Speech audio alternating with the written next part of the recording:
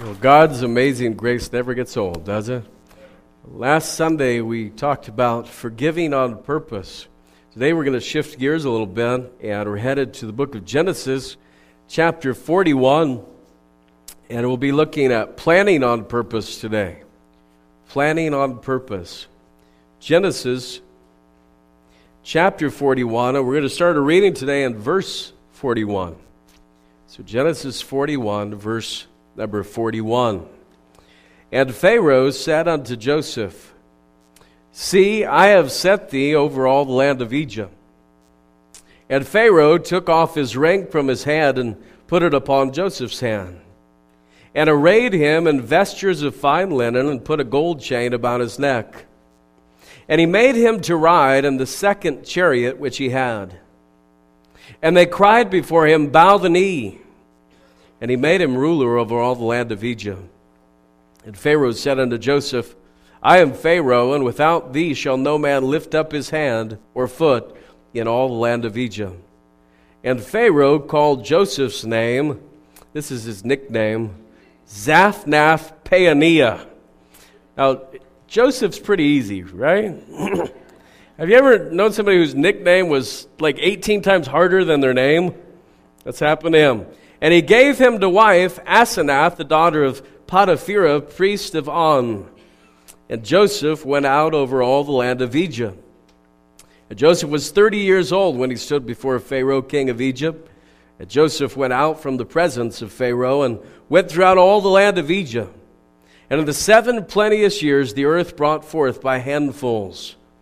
And he gathered up all the food of the 7 years which were in the land of Egypt, and laid up the food in the cities, and the food of the field, which was round about every city, laid he up in the same. And Joseph gathered corn as the sand of the sea very much, until he left numbering, for it was without number.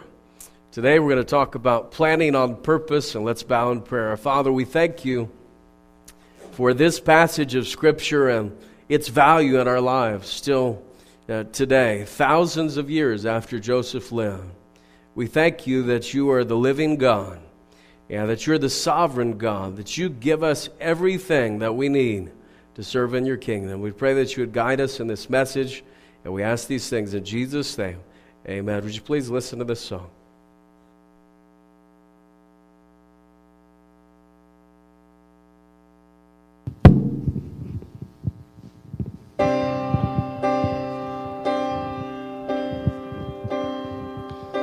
Just suppose God searched through heaven,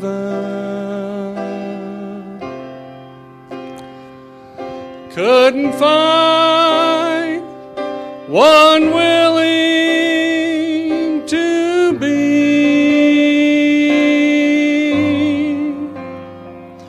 the supreme sacrifice that was needed, that could buy eternal life for you and me. Had it not been for a place called Mount Calvary, had it not been for the old rugged cross,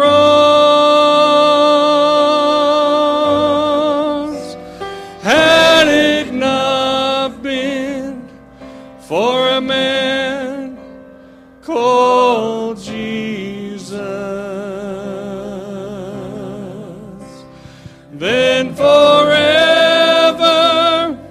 my soul would be lost.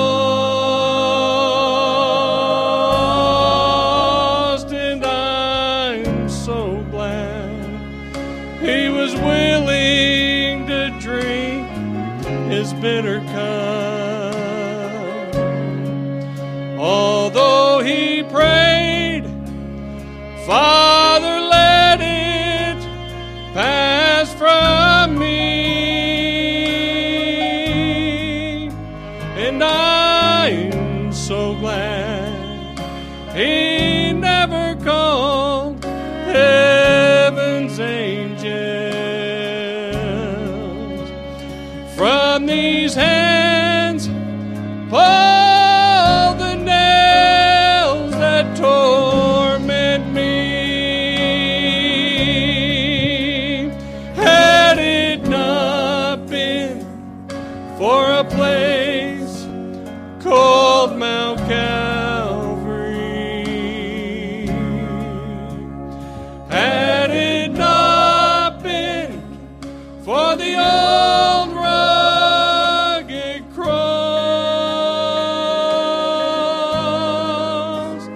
had it not been for a man I call Jesus, then forever my soul would be lost.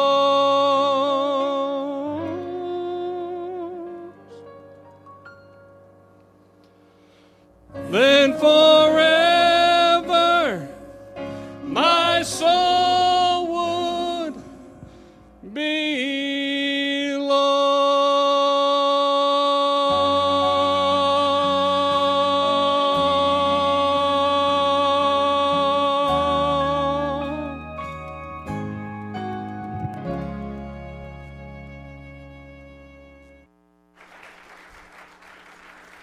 Amen. Thank you, Robbie, for that message and song this morning.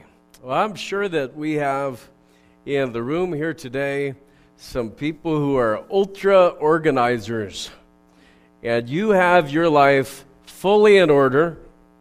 Within mere seconds, you could tell me what is scheduled for your life 3 weeks from tomorrow at 9:15 a.m. And I see some of your brains right now. You're like, oh yeah, got that. I'm there.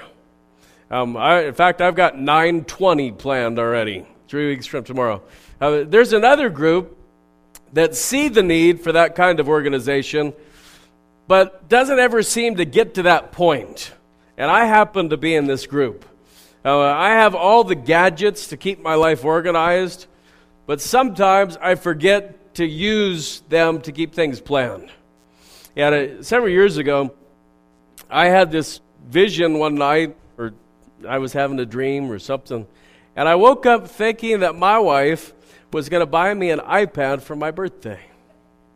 And my birthday was coming up, and so I was certain that this was going to happen.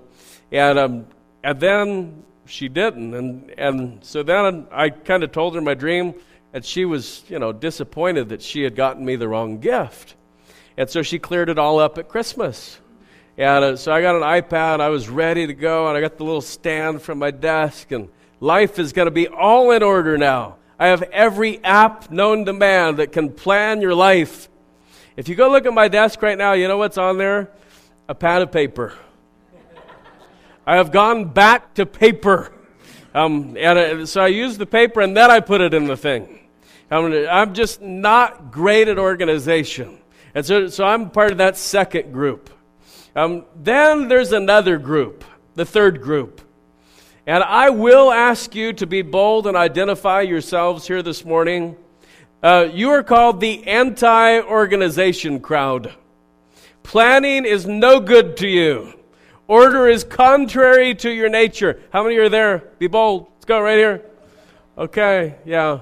Just for curiosity's sake, let's find out who all those ultra organizers are.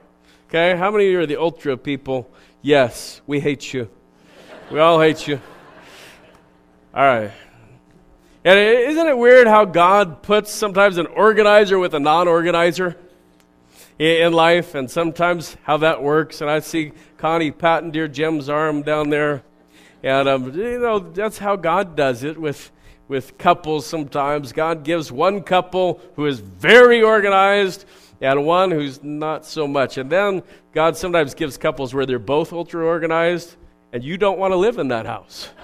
And that's just not the place you want to be. So you got all three groups when it comes to organization. Whatever level of organization you seem to have in your life, The ability to organize and plan comes directly from God. And in your Bible reading sometime, just read the book of Leviticus and the book of Numbers sometime.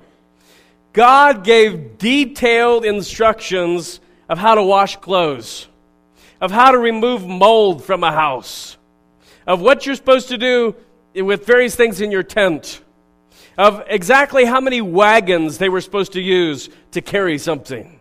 God gave detailed, organized instructions in the Bible. You could just go to the simple Genesis 6 where God told Noah how to build an ark.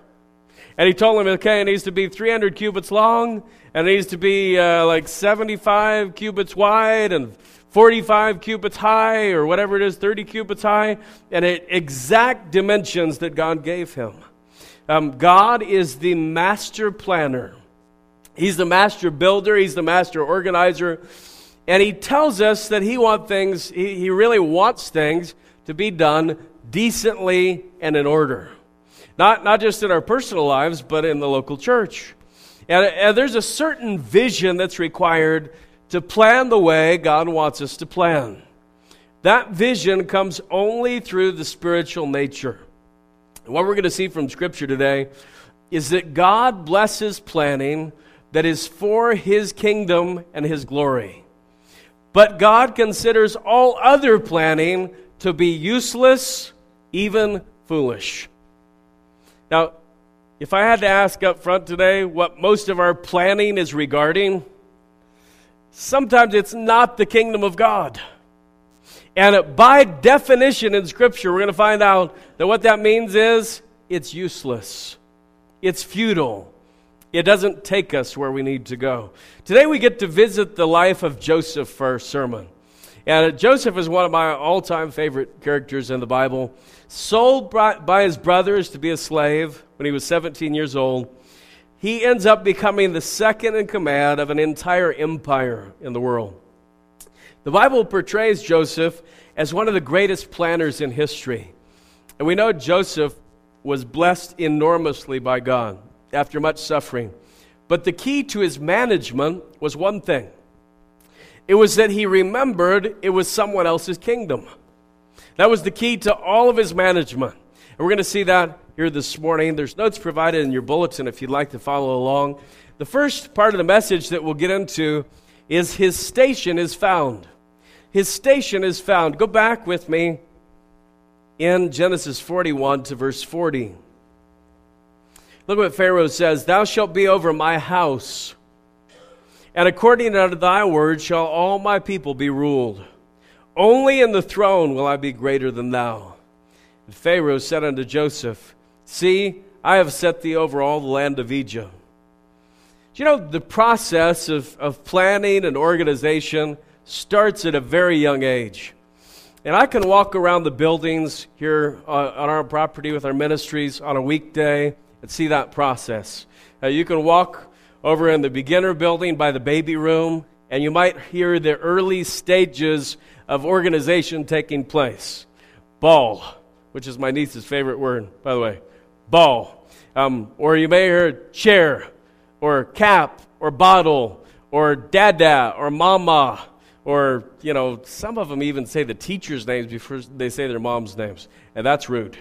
That's really rude. But then you go from the babies to the toddlers, and the toddlers step it up a little bit, and you may see them red, green, blue, and then you go to the threes room, and they go even further. Big, little, high, low, hot, cold. And the fours really go to town. C-A-T, cat. Right? And the fives, 10, 20, 30, 40. And you could keep going all the way through until you find kids upstairs doing physics problems or verb conjugations or animal dissections. And there's organization that we are taught our entire lives. Our brains, so perfectly designed by God, have the ability to sort and store incredible amounts of information. They really do. Have you ever been trying to find something in your brain? Like, where did that go? Where did I put that thing? You're trying to look for that Post-it note in your brain, and you can't remember which file you put it in. I've been there. And I know some of you are with me. Some of you young people, you'll get there. You'll get there. It's going to happen. So the brain holds all this information, though. And knowing, if you kind of go back to that basic thought, knowing the sound and the spelling of your own name is one of the most basic things. Right? Your parents named you, and then as you began to get, 2 years old, you began to learn your own name. And when you began to be 3, they'd have you write dot to dot how to spell your name on a piece of paper. And you had no idea what it meant. I remember when our kids were little, and at Dawson, we'd try to get him to spell his name, and he would say, like, B-R-L, Dawson. Right? Okay, you're not quite there, but we'll keep working on that. None of those letters are in your name, but it's okay, big guy. We're going to make it happen.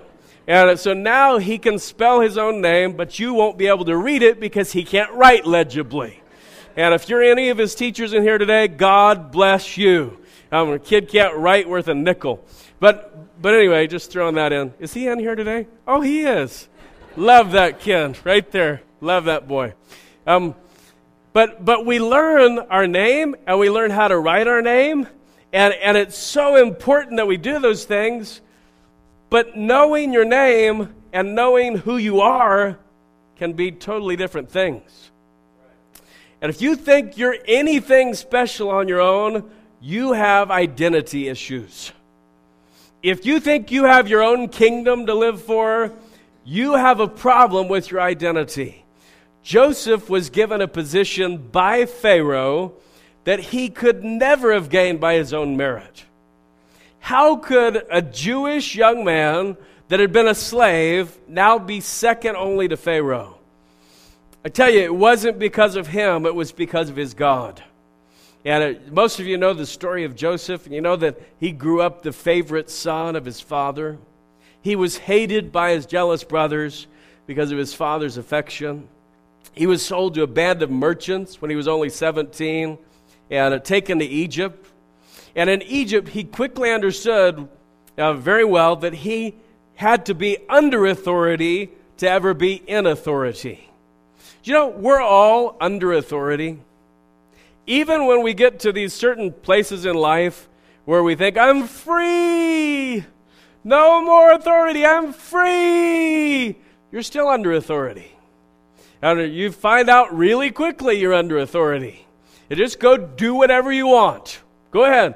Go do whatever you feel like doing and see how far it gets you in life. You will find out quickly you're under authority, and we're all under God's authority. And so Joseph modeled this so well. Look at Genesis chapter 39. He understood what his station in life was. God had put him in a place. God had given him a role. And he was willing to live where he was placed. Some people have said it's willing to bloom where he was planted. Look at Genesis 39, verse number 2.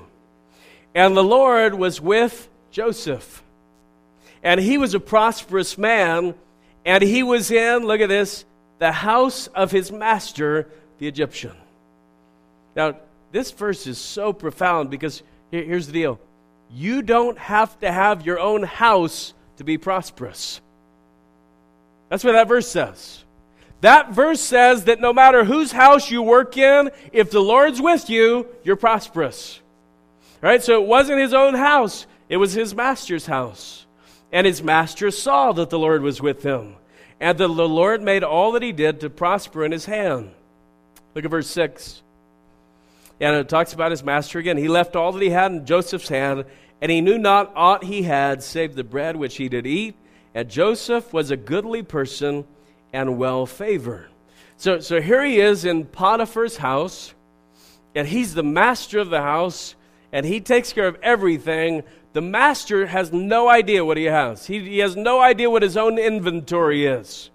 Joseph is fully in charge of it all. The master sits down to breakfast, and all he worries about is eating what's in front of him. He doesn't know what the grocery bill is. He doesn't know how many groceries there are. Joseph is taking care of the whole thing. By the way, that's how it is in real life too, until you leave your parents' house.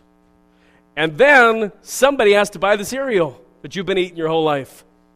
Somebody has to buy those big boxes of Pop-Tarts that you go through like 7 a day.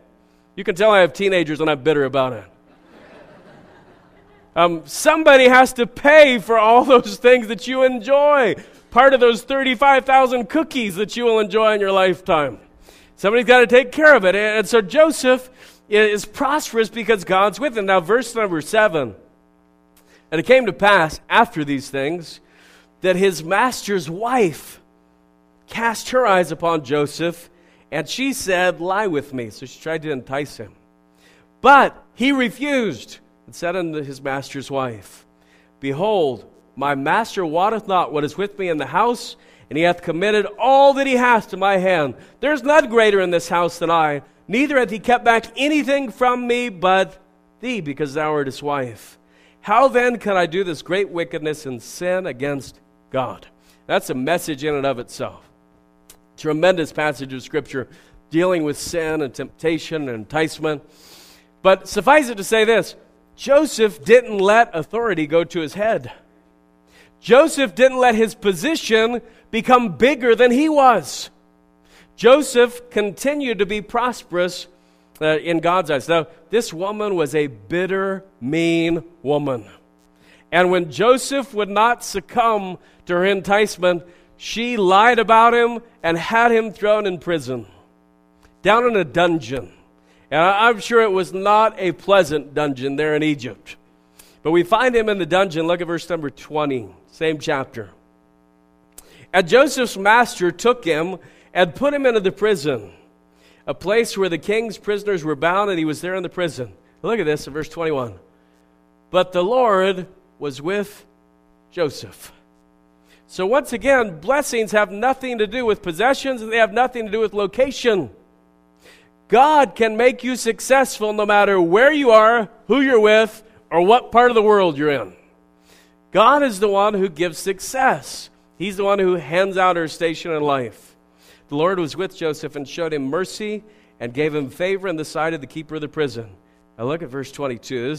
This is great grounds for where we're headed in the message. "And the keeper of the prison committed to Joseph's hand all the prisoners that were in the prison. And whatsoever they did there, he was the doer of it.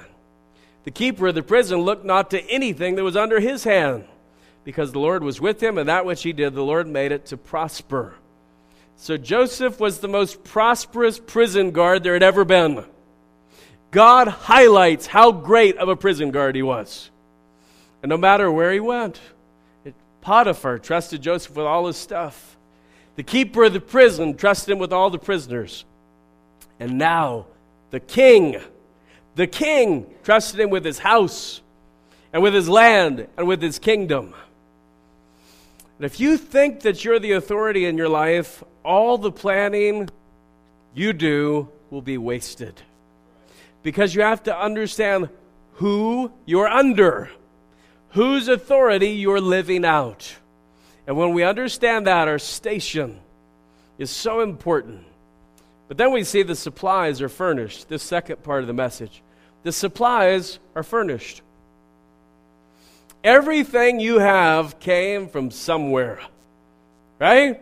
Everything you have came from somewhere. And you ask kids from various parts of the country where things come from, right? In Idaho, you ask them, where did a hamburger come from? And the kids in Idaho will tell you it came from, beef. You ask them that in New York City, they tell you it came from the store, right? They've never seen a cow. There are people in the entire city of New York City who've never seen a cow. They've never seen grass even. And I always let our family know we are privileged to live in God's paradise here in Idaho. Can I just get an amen for Idaho today? Just thank you, God, for Idaho and the way you put us on the map with very few earthquakes and not many hurricanes, even though some of our buildings have hurricane reinforcement. But the supplies we have all been furnished by God. We got them from somewhere. And you have never made something out of nothing. Just think about that. You have never made something out of nothing. But God has. Right? You ever hear people who are self-made men, and they talk about, he made $1 million out of nothing. It's impossible. He made it out of something.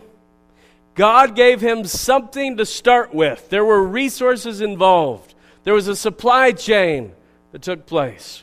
Whatever you have has been received. One of my favorite verses in the Bible is in 1 Corinthians 4, verse number 7. It has 3 questions in it. Look over there real quick. Show it to you. 1 Corinthians 4, verse number 7. You got to mark this verse. If you've never marked it before, this is a great verse, great principles to teach your family. You wonder why you're different than other people, why you're special, why you have a talent, why you can sing, why you can play a sport. Look at this verse, 1 Corinthians 4, 7. For who maketh thee to differ from another? And I'm sure that you know the answer. And what hast thou that thou didst not receive? I'm sure you know the answer to that one too. Now if thou didst receive it, why dost thou glory as if thou hadst not received it? If every good and perfect gift comes from God, why do you claim it like you're the father of it? If every good thing that's ever happened in your entire life comes from somewhere else, why is it that you think it depends on you? And so the supply is furnished. Now Joseph was in a position at this point to receive some incredible things. Now if you go back to Genesis 41, we got Genesis 41. And we already read this, but look again, it's just so huge. Verse 42 and verse 43. And Pharaoh took off his ring from his hand and put it upon Joseph's hand. That's a big deal. The king took off his ring and put it on Joseph's hand, and arrayed him in vestures of fine linen, and put a gold chain about his neck, and he made him to ride in the second chariot which he had.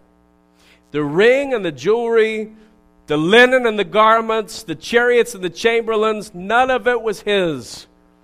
It was all assigned to him by the sovereign, by the king. And could I submit to you today that everything you have has been assigned to you by the sovereign God? Your parents. How many got to choose your own parents? Right? I won't ask you to raise your hands if you wish you could choose your own parents. Because you remember the kid I talked about earlier? He put anyway, everything you have has been assigned to you by the sovereign God.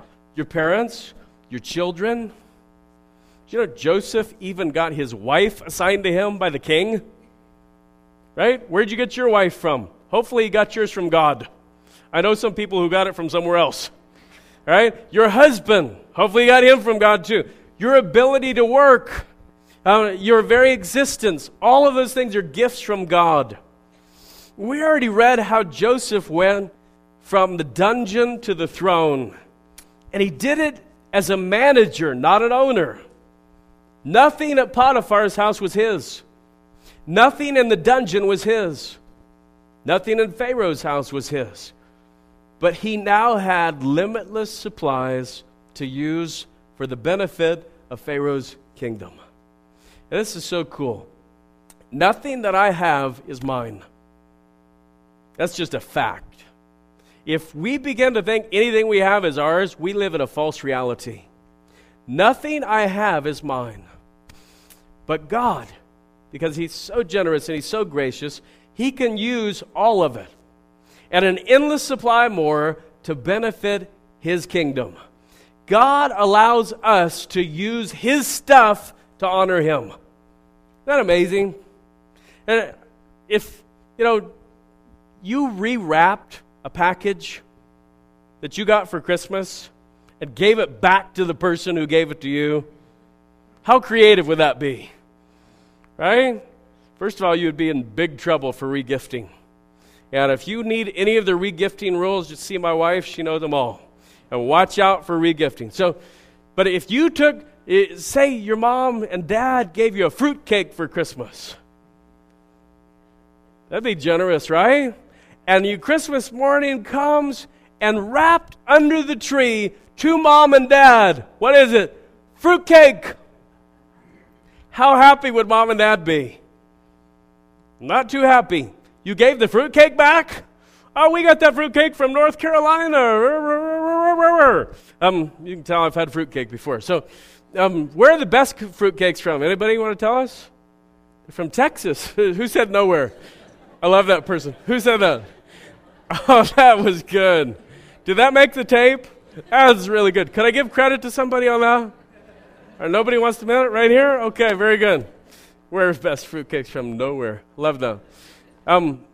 But they're not going to be too excited that you gave them their gift back. Here's the cool thing. When you give God his gifts back, it thrills him to no end. Isn't that amazing? When you re-gift, this is a funny story. This happened yesterday. Oh, my wife had a family baby shower out in South Nampa with all of her extended family. And she came home with this story. My grandmother, bless her heart, she's not here this morning. My aunt brought to the baby shower some shirts, some special shirts she bought at a consignment store from my grandmother. And she brought them to the baby shower and started passing them out. And one of my aunts walked in the room and said, "What is she doing with my shirts?"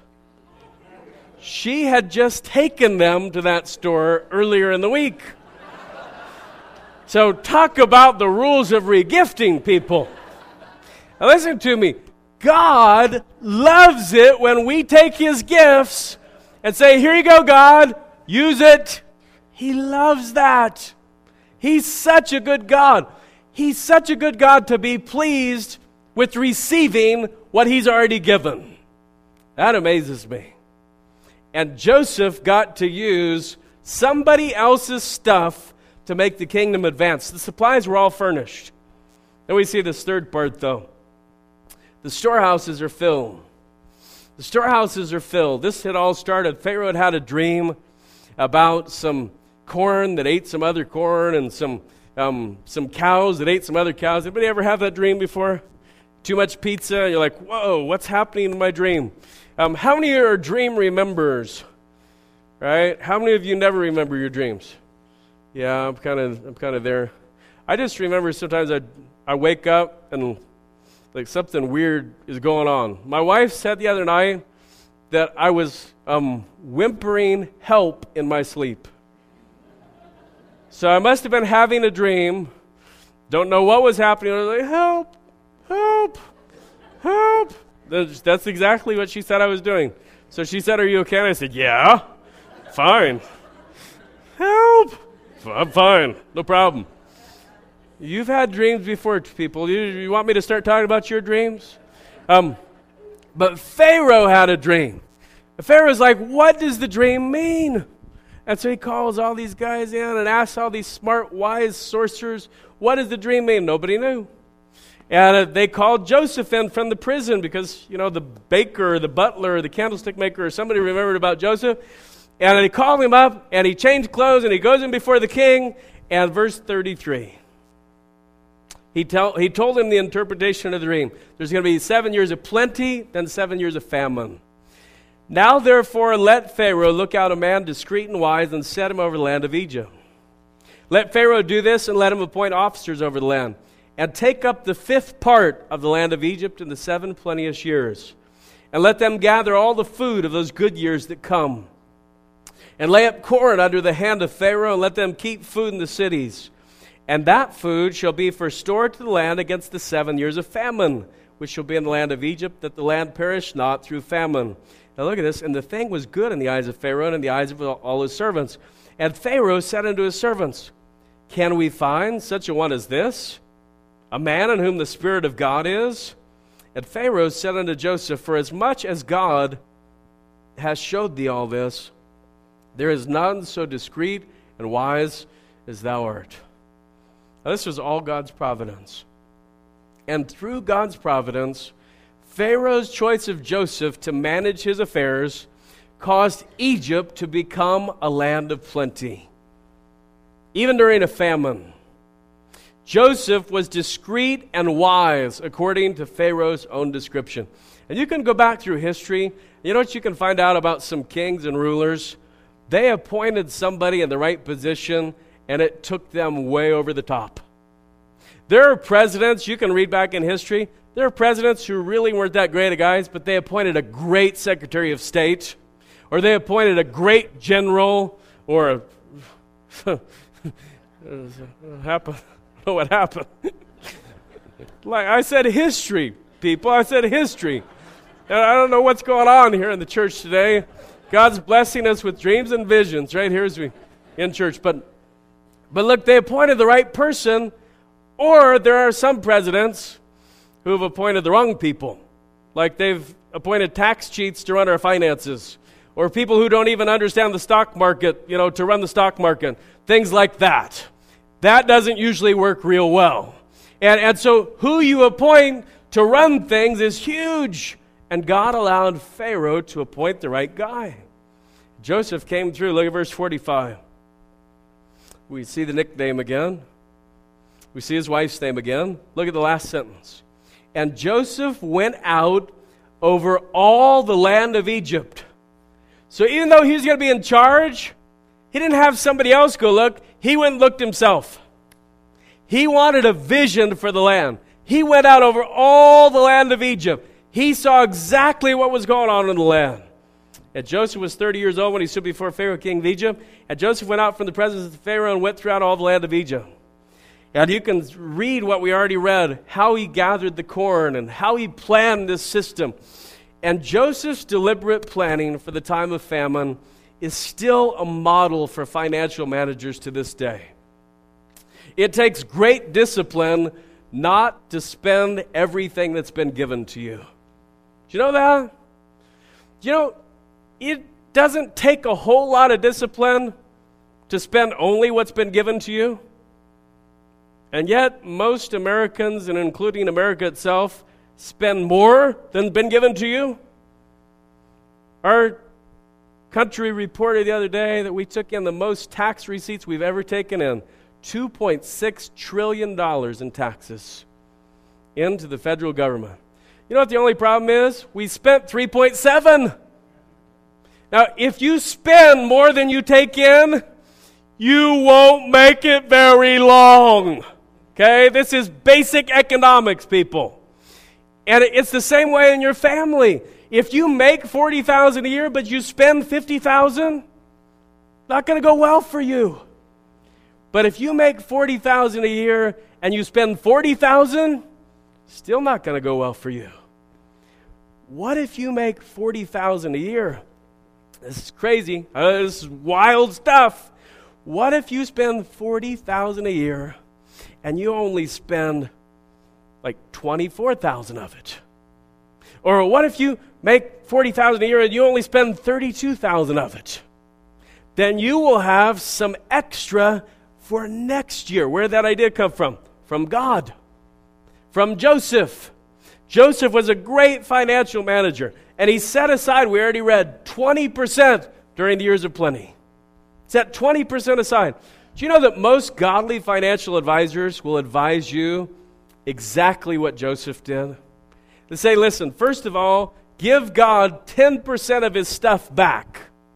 You know why? Because he rejoices in that. He blesses you when you remember that he's God and he owns it all. And then after that, set aside 20% in some type of savings and live off 70%. Almost every Christian financial advisor has numbers similar to that. Where do they come from? Okay, from Joseph.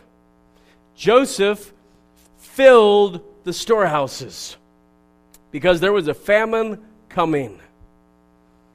We don't know when the famine's coming, but we should be prepared. And so God calls us to plan on purpose. You do not have to be one of the ultra-organizer types to get this concept that Joseph laid out for the king. The hard part of planning usually isn't making the plan, it's keeping the plan. Right? I remember when we were first married, we would sit down every couple of months and a piece of paper and I'd make out this chart. I'd use a ruler, and we're going to take this much in, and let's line up all the columns. And, I'd go out like 5 years ahead. If we continue to make this much per month and we pay this much here, guess how many times we actually live by the stinking piece of paper? How about none? We'd come back the next month and make the grand plan again. Planned. The grand planned. It rhymes. It's okay. Run with it. Some of you aren't even awake to understand that I just made a mistake. So you're good. I love you. But we didn't keep the plan. And here's the problem with most of our plans. We don't ever intend to keep them. Is it not foolish to make godly plans that we never keep? That's foolish. But there's something else foolish too. And we see that last. These suggestions are foolish. All of us have been blessed by God in countless ways. Some of us just haven't figured it out yet. There are lots of people, including Christians, who think that they own stuff. They don't view themselves as managers. And Jesus told the sad story of a rich fool that lies in dark contrast to the example of Joseph. Look with me over to Luke chapter 12. And we're going to finish up over here. Luke chapter 12. And I'm sure you've heard this story before. It's a parable that Jesus told. And it really is a striking contrast to Joseph. Look at Luke 12, verse number 16. And he spake a parable unto them, saying, The ground of a certain rich man brought forth plentifully. And he thought within himself, saying, What shall I do? Because I have no room where to bestow my fruits. And he said, This will I do. I will pull down my barns and build greater, and there will I bestow all my fruits and my goods. And I will say to my soul, Soul, thou hast much goods laid up for many years. Take thine ease, eat, drink, and be merry. But God said unto him, Thou fool, this night thy soul shall be required of thee. Then whose shall those things be which thou hast provided? And just reading the story yields so much truth to us. It's easy to see that this man had been immeasurably blessed. But he laid aside reality. He forgot that he wasn't the owner of the stuff that was around him. And I tell you from this story, planning is great. It's a task God wants us to do. God loves order. But if our planning is made under the fallacy that we own stuff instead of manage stuff, then our planning's useless. And so before you adjust that budget or you pull out that calendar or set up that day timer, start with this as the foundation. God is the owner. God is the giver. God's the one who's set us over his kingdom. God's the one who's provided us supplies to use for his purposes. I would hate for you to get to the end of your life and realize that everything you've planned is empty. But the Bible says if you live under the sun, which is the entire book of Ecclesiastes, if you live for what's available on this earth, that's exactly what will happen. So add a good dose of God's will to your planning structure. Our life groups had a passage from James today. It's my favorite verse of Scripture. James 4:14. Whereas you know not what shall be on the morrow. For what is your life? It is even a vapor that appeareth for a little time, and then vanisheth away. You know what the next verse says? It says, listen, if we're going to make plans to do this or that or live, we ought to say, if the Lord will. If the Lord will, we shall live and do this or that. After all, it's his kingdom. It's his stuff. It's his purpose. And when we take over the ownership and the direction of our lives and we say, listen, it's my life, I'll do whatever I want. It's my money, I'll do whatever I want. It's my family, I'll do whatever I want. We have missed God's call to be stewards. And we'll have nothing left to show for it. Not a thing. The biggest issue is your soul. The rich fool said, soul, you're good. He told his own soul, soul, you're good. The barns are full, got plenty to eat, plenty to drink, got parties coming up. Everything's good. You know what Jesus said? You could gain the whole world and lose your own soul. The soul is the biggest thing that God has given you to manage. It's the biggest one. You could get everything in the world. You could go to all the nicest places, have the best travel, get the best cars, live in the best houses, have all the best clothes. And if you die without Jesus Christ and you never give Him your soul, you've missed why you were made. God made you to have a relationship with Him. Jesus came to this earth for one reason: to die on a wooden cross for your sins. It's the only reason why He came. But Pastor, wait.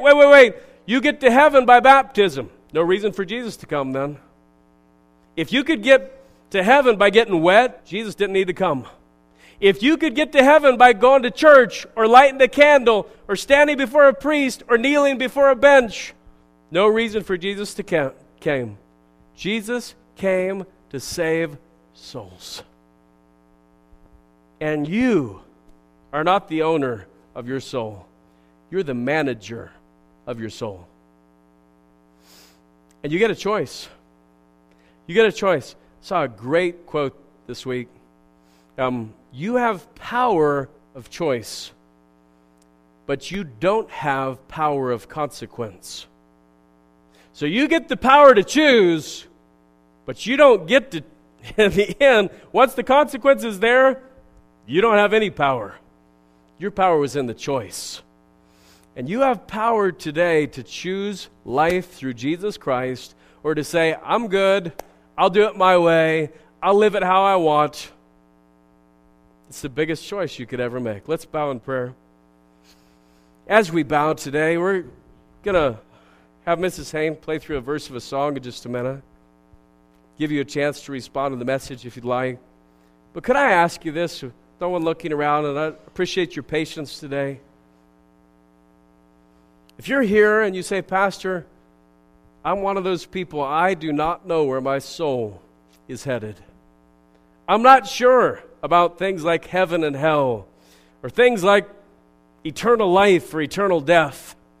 I don't know today. If I died right now, I don't know where I'd spend eternity. With no one looking around, would you slip your hand up so I could pray for you? Pastor, yes. Pastor, would you pray for me? Yes. I'll pray for you. Yes. I'll pray for you. Yes. I'll pray for you. Friend, I want you to know the Word of God plainly, clearly tells us that we can have eternal life. If we realize that we're sinners, that we're unable to save ourselves, that the penalty for our sin is eternal death, and Jesus came to wipe it out. Jesus came to pay for the penalty for our sins. Now He offers us the gift of life. We can take the Word of God and show you in a few short minutes, right during this time of the service or after the service in a private room or in an office during the week. We'd love to share that with you, how you can know Jesus as your Savior. Christian, could I ask you this?